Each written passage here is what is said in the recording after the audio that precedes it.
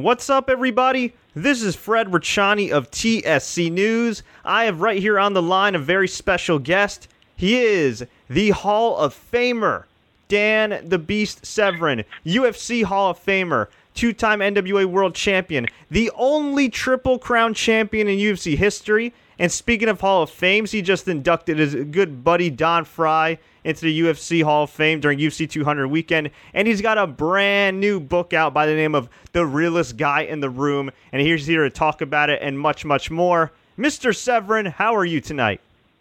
Well, I tell you what, that was quite the dramatic interest there, Fred. I love it. Hey, I do what I can. It's not every day we have Hall of Fame caliber guests on TSC News. You're one of our most favorite guests. We've been going back since, I think, 2009 or 2010. You probably don't remember this. You're actually one of the first people I ever interviewed for TSC News back when we were the Sports Courier. So we do appreciate the time, Dan. Wow, I didn't know. I'm actually glad you kind of put that. I appreciate that. No, it's like I said, I stay busy. I like what I do. I've lived probably out of a planner a bit since my junior year in high school, primarily for my summer months because I was doing a lot of traveling for wrestling and that. But still, to this day, I live out of an old-fashioned planner, just with writing in my dates and upcoming events, and I love it. I think I can hang in there for maybe another decade doing the crazy stuff that I continue to do. Absolutely, and I've been seeing lately you've been doing a lot more pro wrestling than you've been doing. You were still fighting well after your UFC days, doing your thing. You did some wrestling for a while, and then kind of took a break. I saw you doing a lot of appearances here and there, a lot of seminars, a lot of charity work, as you always do. And all of a sudden, I follow, I believe it was AIW, and you're appearing in like some Battle Royal. Then you're booked for another show. What made you decide to get back in the squared circle? I don't know. I think the bookings were always coming in. The problem was that because of the variety of things that I do, and just run down the list real quick, I do amateur wrestling instruction. And I do a lot of, I get asked to go at certain times a year more than other times, like during the Christmas break, so my dad to kind of make up the monotony of a college practice or of a high school practice. A lot of summertime, I get a lot of calls come in to be an instructor for the day or for a couple of days. But, amateur wrestling instruction, folk style, but also amateur wrestling instruction for freestyle and Greco-Roman, which are the two international styles that compete at the, national championship, Olympic Games, World Championships, that kind of stuff. But then I also do have my own flavor of submission grappling, whereas catch is catch can. I do professional wrestling instruction. I do stuff with law enforcement.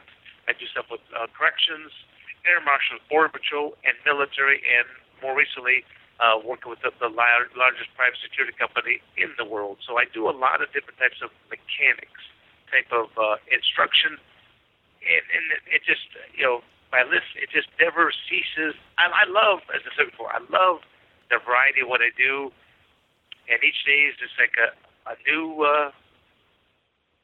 adventure, I guess. I kind of went off point there on the actual question itself.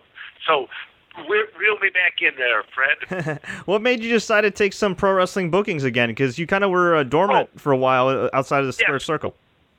Okay, I guess my point of saying all that was that all of these other groups book things a lot further out. Working with military, working with law enforcement, they're booking me a year in advance. Usually by the time the professional wrestler promoter is contacting me, they're contacting me within that 4 to 6 week range out. I'm booked. And that's really what the problem has been. I think more recently I've told it to several different promoters, and they've been booking me a lot further. For example, I've got bookings into February right now for professional wrestling that I would have never had before this far out. It's just, don't ask me what it is about that industry, but typically 4 to 6 weeks out, that's when they're calling on you. Very cool, very cool. Because I do work for myself, I always like to know that I have income coming in. And I'm looking right here, some details on your book that I received via this press release. Haven't had a chance to read it yet, but I'm certainly picking it up. The Realest Guy in the Room. How appropriate for a man who was most likely the toughest guy in the room whenever you were in a professional wrestling locker room. Why was this the right time to put out a book? I have been working, Fred, I've been working on a book, I'll say, for probably close to 20 years or more that I've been writing stuff. The problem is I have too much content. And realistically, in the last, say, 3 or so years, I kept thinking, I better stop procrastinating and start to move forward on this project, or it will never happen.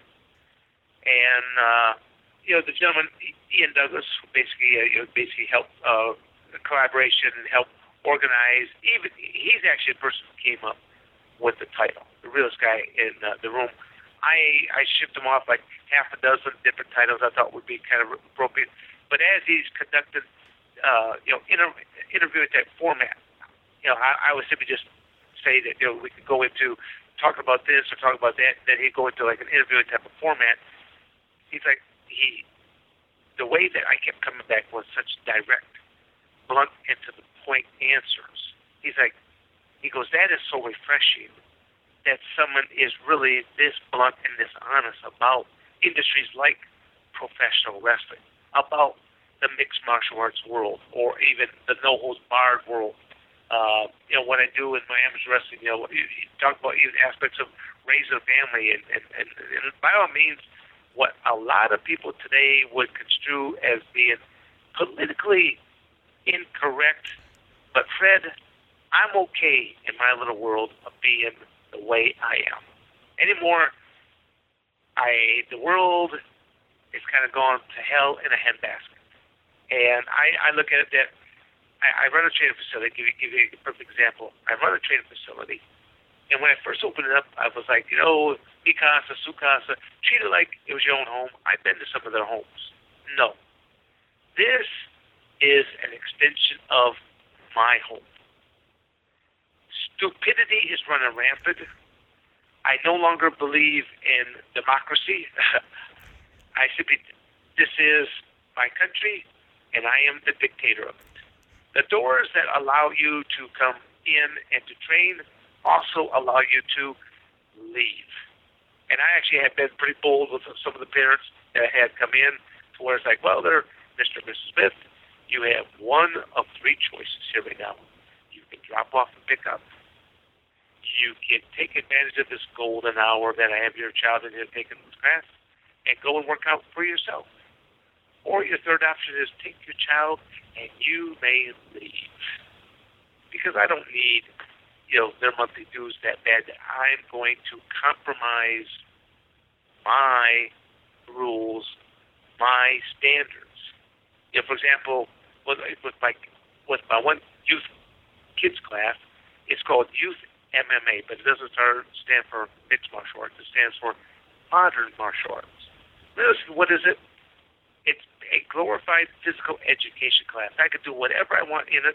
It's heavily gymnastic-based, but all kinds of balloon drills, hand-eye coordination, gross motor skills, hula hooping, fun stuff. And I don't just simply just bark orders. I actually do it with them. When they're doing gymnastics, and I'm saying doing 4 rows, tuck into this, backward rolls, cartwheels, yours truly can still pull off cartwheels and 4 rolls and backward rolls. I've had so many times, I've had parents say, take this the right way there, Mr. Sever, but you kind of look like a trained gorilla, the way that you can roll this way, roll that way. And like, how do you do that? I'm thinking, well, all I know is I want to continue to do it for as many years to come. Because as the old cliche goes there, Fred, none of us getting out of the game of life alive. I just want to stay in the game as long as possible, and I want to have quality of life as I do it. Now, Dan, you mentioned being politically incorrect, and you did hold nothing back when I received this statement from you a couple months ago. You were supposed to fight Ken Shamrock on a show called You Are Fighting. For those who aren't familiar with this, it was a one-off internet pay-per-view that featured Roy Jones fighting a fan, Kurt Angle versus Rey Mysterio, Chael Sonnen and Michael Bisping in a grappling match, and yourself and Ken Shamrock. And then somehow, I guess something happened with Ken. he pulled out. I heard that you were supposed to fight Tank Abbott, but he failed a physical, and you were not happy about this. Can you describe that wild weekend of yours? Well, unhappy is probably an understatement. And because he peeped, he opened his mouth, and garbage fell out, I felt it was my position, like training an animal, to grab him by the scruff of his neck and to rub his face into the garbage that just spewed out of his mouth. I put him right on the spot. The guy bails out 9 days before we're supposed to have our match. This match, again, I'm going to try to give you some information that you may not know about. Our original date for this match was February 21st, not the March 20th date that it actually took place. February 21st, I'll say that I was contacted back in November 2015 by the UR Network. And they said that we heard that you might come back out of retirement for one of these guys. And I said, yeah, I did say exactly that. They said, well, we've got Ken Shamrock. Are you interested? I go, do go on. And so basically, they told me the whole premise of what was the show, kind of a very unique show. And I mean, I busted my hump for this company because all I cared about was I wanted this match to happen. I don't care if you want to put Roy Jones out there in a boxing match. I don't care about the Kurt Angle professional match. I don't care about the Bisbane submission grappling match. All I care about is I get Ken Shamrock back in the ring one last time. It's marketable, but it will never live up to the hype. We split matches, but at the same token, Ken Shamrock never deserved to be in a super bout in the first place. The man has tested dirty on a couple occasions for steroids, and even this last time, now he tested positive for steroids, but also with opiates on top of that. I don't even know if he's still under suspension or how long his suspension will last because it being his second offense with additional days thrown onto it. But to get back to the actual story, he's supposed to do the match. He signs a letter of intent. He takes X amount of dollars as a deposit of good faith for a show that's supposed to take place February 21st. He starts making some different tweets that he's got a big announcement coming up.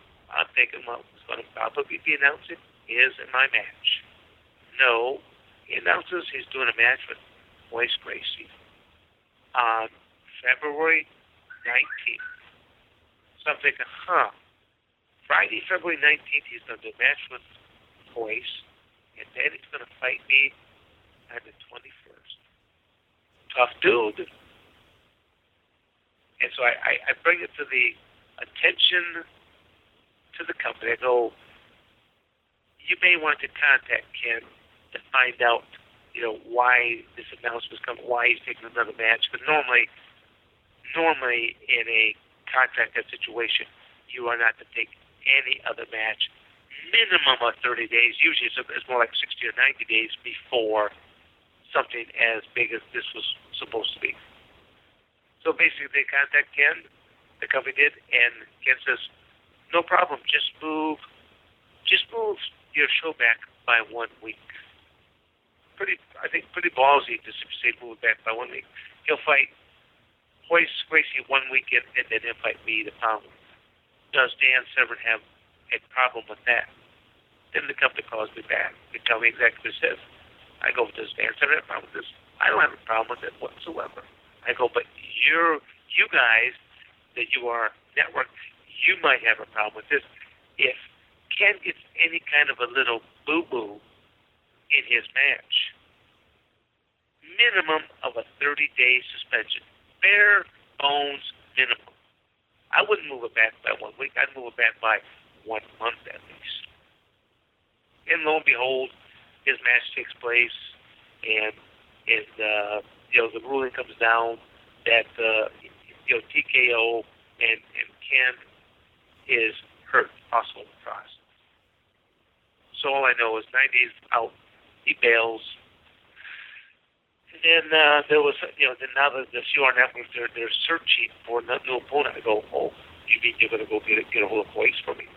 I go, no. I said, no. I said, you guys contacted me back in February. I said I was only going to come out for one of 3 people. Unless you could produce one of those 3, I'm not interested. And so basically, they started to come up with Tank Abbott, and it was kind of a freak show event that was being put on in the first place. I go, well, Tank Abbott fits the role of a freak show. Why not? I go, but when's the last time he's had a match? Will he pass a physical? I go, just because of my age alone, I actually had to stand before 8 athletic commissioners, and I was being cross-examined to make sure that this wasn't some crisis of, I need the money, whatever have you. So, I had to do a few more medical tests on top of that because most states don't want you when you're past 38 years of age. And here I am, 57 years of age. You've done quite well. How's your body holding up? Sound as a pound. Do you have any secret sauce? Do you have a fountain of youth? Any tips that you could give any of us? I always tell people that one of my homes is out in Fountain Hills, Arizona. Maybe it is a fountain of youth. Who knows? Yeah. I'll definitely. Every time I'm with Bosch Rutan, he keeps wondering. He goes, dude. He goes, who? Why aren't you Asian? I go, because I don't want to. It's the mustache. Well, must be. Man, and then speaking of a guy with an epic mustache, you inducted Don Frye into the UFC Hall of Fame. A guy who actually I interviewed early in my career as well. You and Don Frye were actually probably, I think, 2 of the first MMA fighters we ever interviewed for this website. Both were great in your own ways. And what's funny is I found out through interviewing you guys that you guys were good friends and very tight and everything, and came up together. And it's kind of interesting because you're kind of more, I don't want to say level-headed than Don, but you're kind of like the yin to his yang. What was it? Let's say I'm older, more mature. Don was I was coaching at Arizona State, and he was one of my athletes. And he actually lived with one of my younger brothers. So I knew Don on a much more personal basis at a much earlier time. So a lot of times when I'd be visiting my younger brothers, if I'd be visiting Don as well.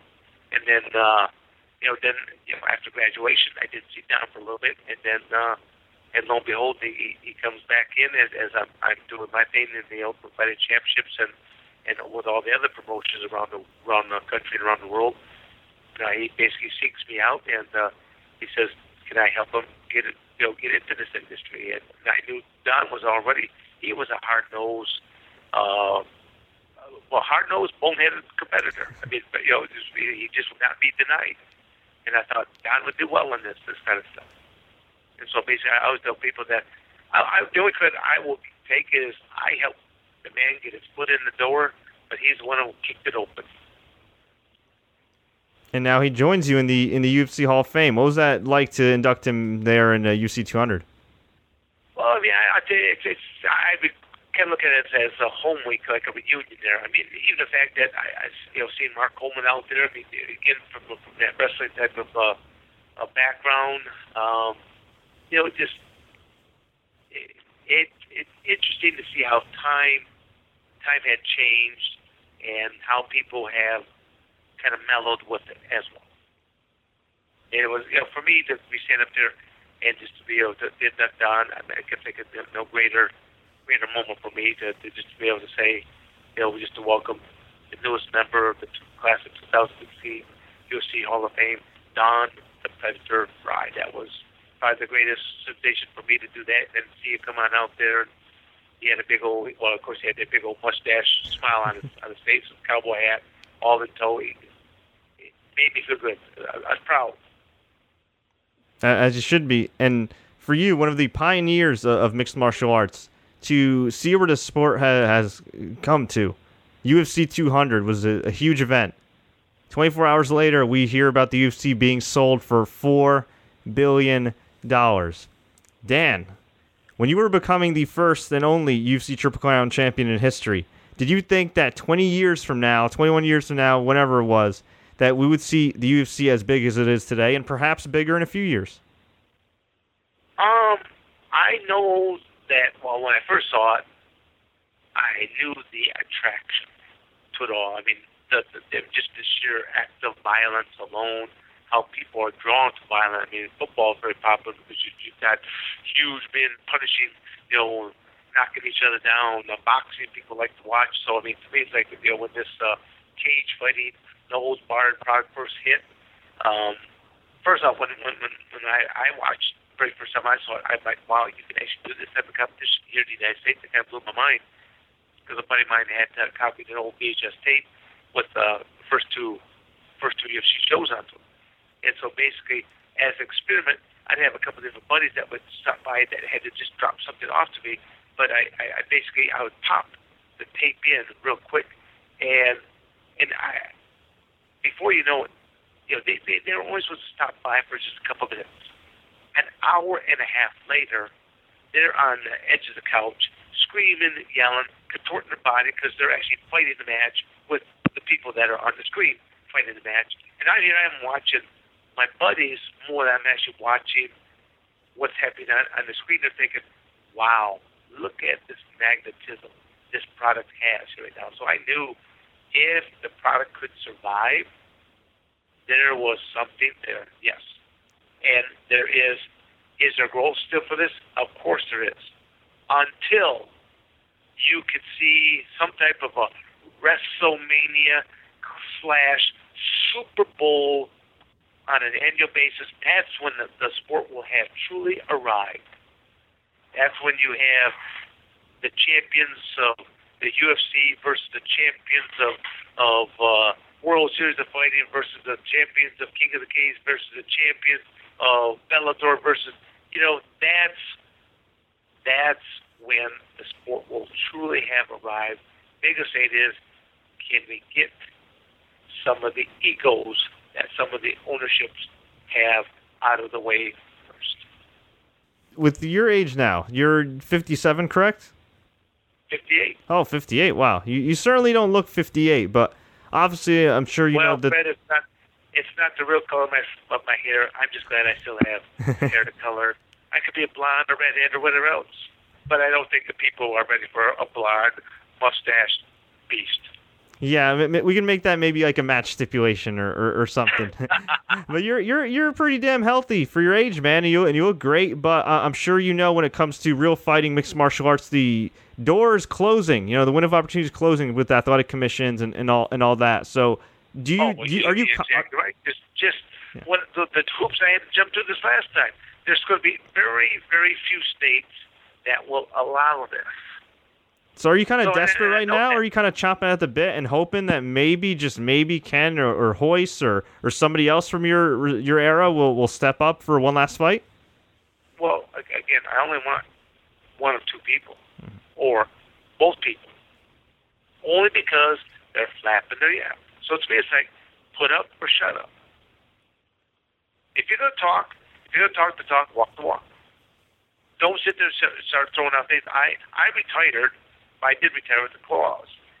I said that if one of these three, but Mark Coleman's on that list anymore because he's had a couple artificial hip replacements. He's had some health issues, so he's off. But Ken and Hoist, because they did do this Bellator match. Why don't I get to play? Why doesn't Scott Coker bring me in on this deal? I tried to get a hold of Scott. Why didn't he bring me in to take on the winner or the loser?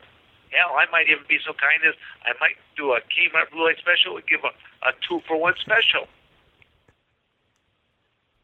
Well, can I make a suggestion? I don't know if this can happen. I don't know if you could pull some strings and hit up your connections here. But you're talking to a person that doesn't pull strings, that doesn't pull connections. That's why I'm talking to you on something that has media here, so that I'm hoping that maybe some other people who know how to pull some strings, who have those connections. I mean, I've spoken to some of the most primary type of people, and yet it seems like it has fallen upon deaf ears. Well, you know what? How about this? Let me not make a suggestion to you then. Let's make a suggestion to maybe some wrestling promoters. You see, if you have to go through all these hoops for MMA, maybe you want to settle things in the wrestling ring. How about Dan the Beast Severin and Don the Predator Fry against Ken Shamrock and Hoist Gracie? I'd like to see that at the Tokyo Dome. Maybe New Japan Pro Wrestling. Well, I would do it, but I kind of doubt it. Those two. Any chance of you and Don in a tag team? Well, would I do something like that? Of course, we'd be Team Mustache. Come on now. It'd be a hit, especially in Japan. I mean, Don was pretty over there too at one point. You had success in Japan as well. I mean, it'd be kind of cool to see. At least the team of the Beast and the Predator. I think that it has nostalgic value. I think it would go over well. Don with his stars and stripes trunks and stuff like that. Sure, it would go over great. Hey, you make it even better. Maybe put Yoshihiro Takayama on the other side. Yeah, I don't know if that match will ever be reviewed ever again. That was a pretty incredible match. Yeah, Takayama. That took some years off their life, that's for sure. I mean, that was. Oh crazy. yeah, they both paid a price. They both paid an ultimate price in that one. Well, Dan, I know you got a lot going on, and before we started chatting here on the air, you were just finishing up a training session as the true beast you are. Before we let you go, can you let us know where we can get your book, The Realest Guy in the Room, and where we can find you next? Well, I'll tell you what, just if you go to my website at danseverin.com, it has all my social medias there. It's all that blasted on the Facebook, but you think I'd be able to tell you actually how to get from Facebook? No. I just always tell people, I'm not exactly the sharpest guy when it comes to a lot of the social media type stuff, but go to my website at danseverin.com, and you'll see all the stuff that's there. Ebook-wise, it came out ebook first, I think, right around that July 4th type of time period. And within probably 4 or 5 days, it moved right to the #1 bestseller on Amazon.com. Me personally, I still have not even received the physical book here yet. I think it's supposed to be coming in sometime towards the end of this week. And realistically, this is probably the first week of doing any real promotionary type of work onto it. So must have something good in it that many people have already picked up and started reading about it. But then, as I said before there, Fred, I'm a rather blunt and to the point type of person. Not quite as blunt as Don. I probably look politically correct compared to Don, though. Well, knowing you, I'm sure it'll be a great read. It'll be candid, and if you're somebody that like me, that's a huge pro wrestling and MMA fan, I'm sure it's going to have a lot of cool, juicy information, and I'm sure too some history, because you were part of history. Like I said, Triple Crown champion, 2-time NWA champion. I mean, you were there when this thing was growing and just starting, my friend. I mean, it's a unique story. I hate to say this because it sounds so bold and arrogant, but that's obviously I am. I am walking history. Fred, let's look at a timeline alone. I started my amateur wrestling career in 1969. By 1971, I was teaching amateur wrestling. By 1972, I won my very first national title. By 1976, I'm the #1 recruit in the United States at my weight class. Let's just jump. Okay, that's by 1976. Let's just jump 2 decades later. By 1996, I'm the #1 cage fighter in the world. Let's just jump ahead of another quick decade. Okay, let's go into like this. Okay, no, 2 decades. 2016, I come out of retirement to do one more match. I've already gone over 4 decades already. I legitimately have over 100 state, national, and or international titles and or records. There's not another human being that's close to what I've done, and I'm still alive. And I'm not done yet. If that's not I'm lifetime chemical free. Out of the first 3 guys inducted into the UFC Hall of Fame, only one of us has never tested positive. You want to go out on a limb there, Fred, and guess which one that was? A mustachioed friend. Again, I'm rubbing reality in some people's face. You may or may not like the book because I'm keeping it real. A lot of people want to keep it real. I don't think they're ready for real. I would love one more match with those two guys. Only those two guys. I have no other axe to grind with anyone else. I wouldn't even have an axe to grind with them. But if you want to open their mouth, put up or shut up. Man, Dan, if that wasn't the best sales pitch I've ever heard for an autobiography, I don't know what is. Well, it's not. I mean, Fred, I've been competing over 40-some years. But if you look, okay, just talk about the MMA portion alone. See, if you looked at me, you'll see that. Why aren't my ears all cauliflowered up? Why isn't my nose broken, twisted around? Why aren't I have the summer teeth type of look to you right now? Because I didn't get hit, or I minimized the number. I can speak in a full sentence here to you. There's a number of people, my contemporaries, that are nowhere near my age, that you would not be able to have the same type of conversation to. Here, okay, you like my pitch on that one. Here's the other pitch. There's only 4 people in the world that have over 100 cage fights. I'm one of the 4. There's only 3 in the world that have over 100 victories. I'm one of the 3. Now, the ironic part is I faced the other 3. I defeated the other 3. And the closest one to my age is 15 years my junior. Once again, puts me in a category all by myself. I was WWF's oldest rookie ever at 48 years of age. Vince was shocked when I'm in the office there talking with him and Jim Ross. And then there's a conversation. He looks at me kind of surprised, like, well, how old are you? And then I tell him, and he looks over at Jim Ross and goes, well, who's the oldest rookie we've ever had? And then Jim Ross points right back at me and goes, Dan is. But I don't look my age, nor do I act my age. I don't know if that's a good thing or not. Man, what a career, Dan. What a career. Well, we really do appreciate the time. For more information, you can follow Dan Severn online. You get the realest guy in the room, the life and times of Dan Severn.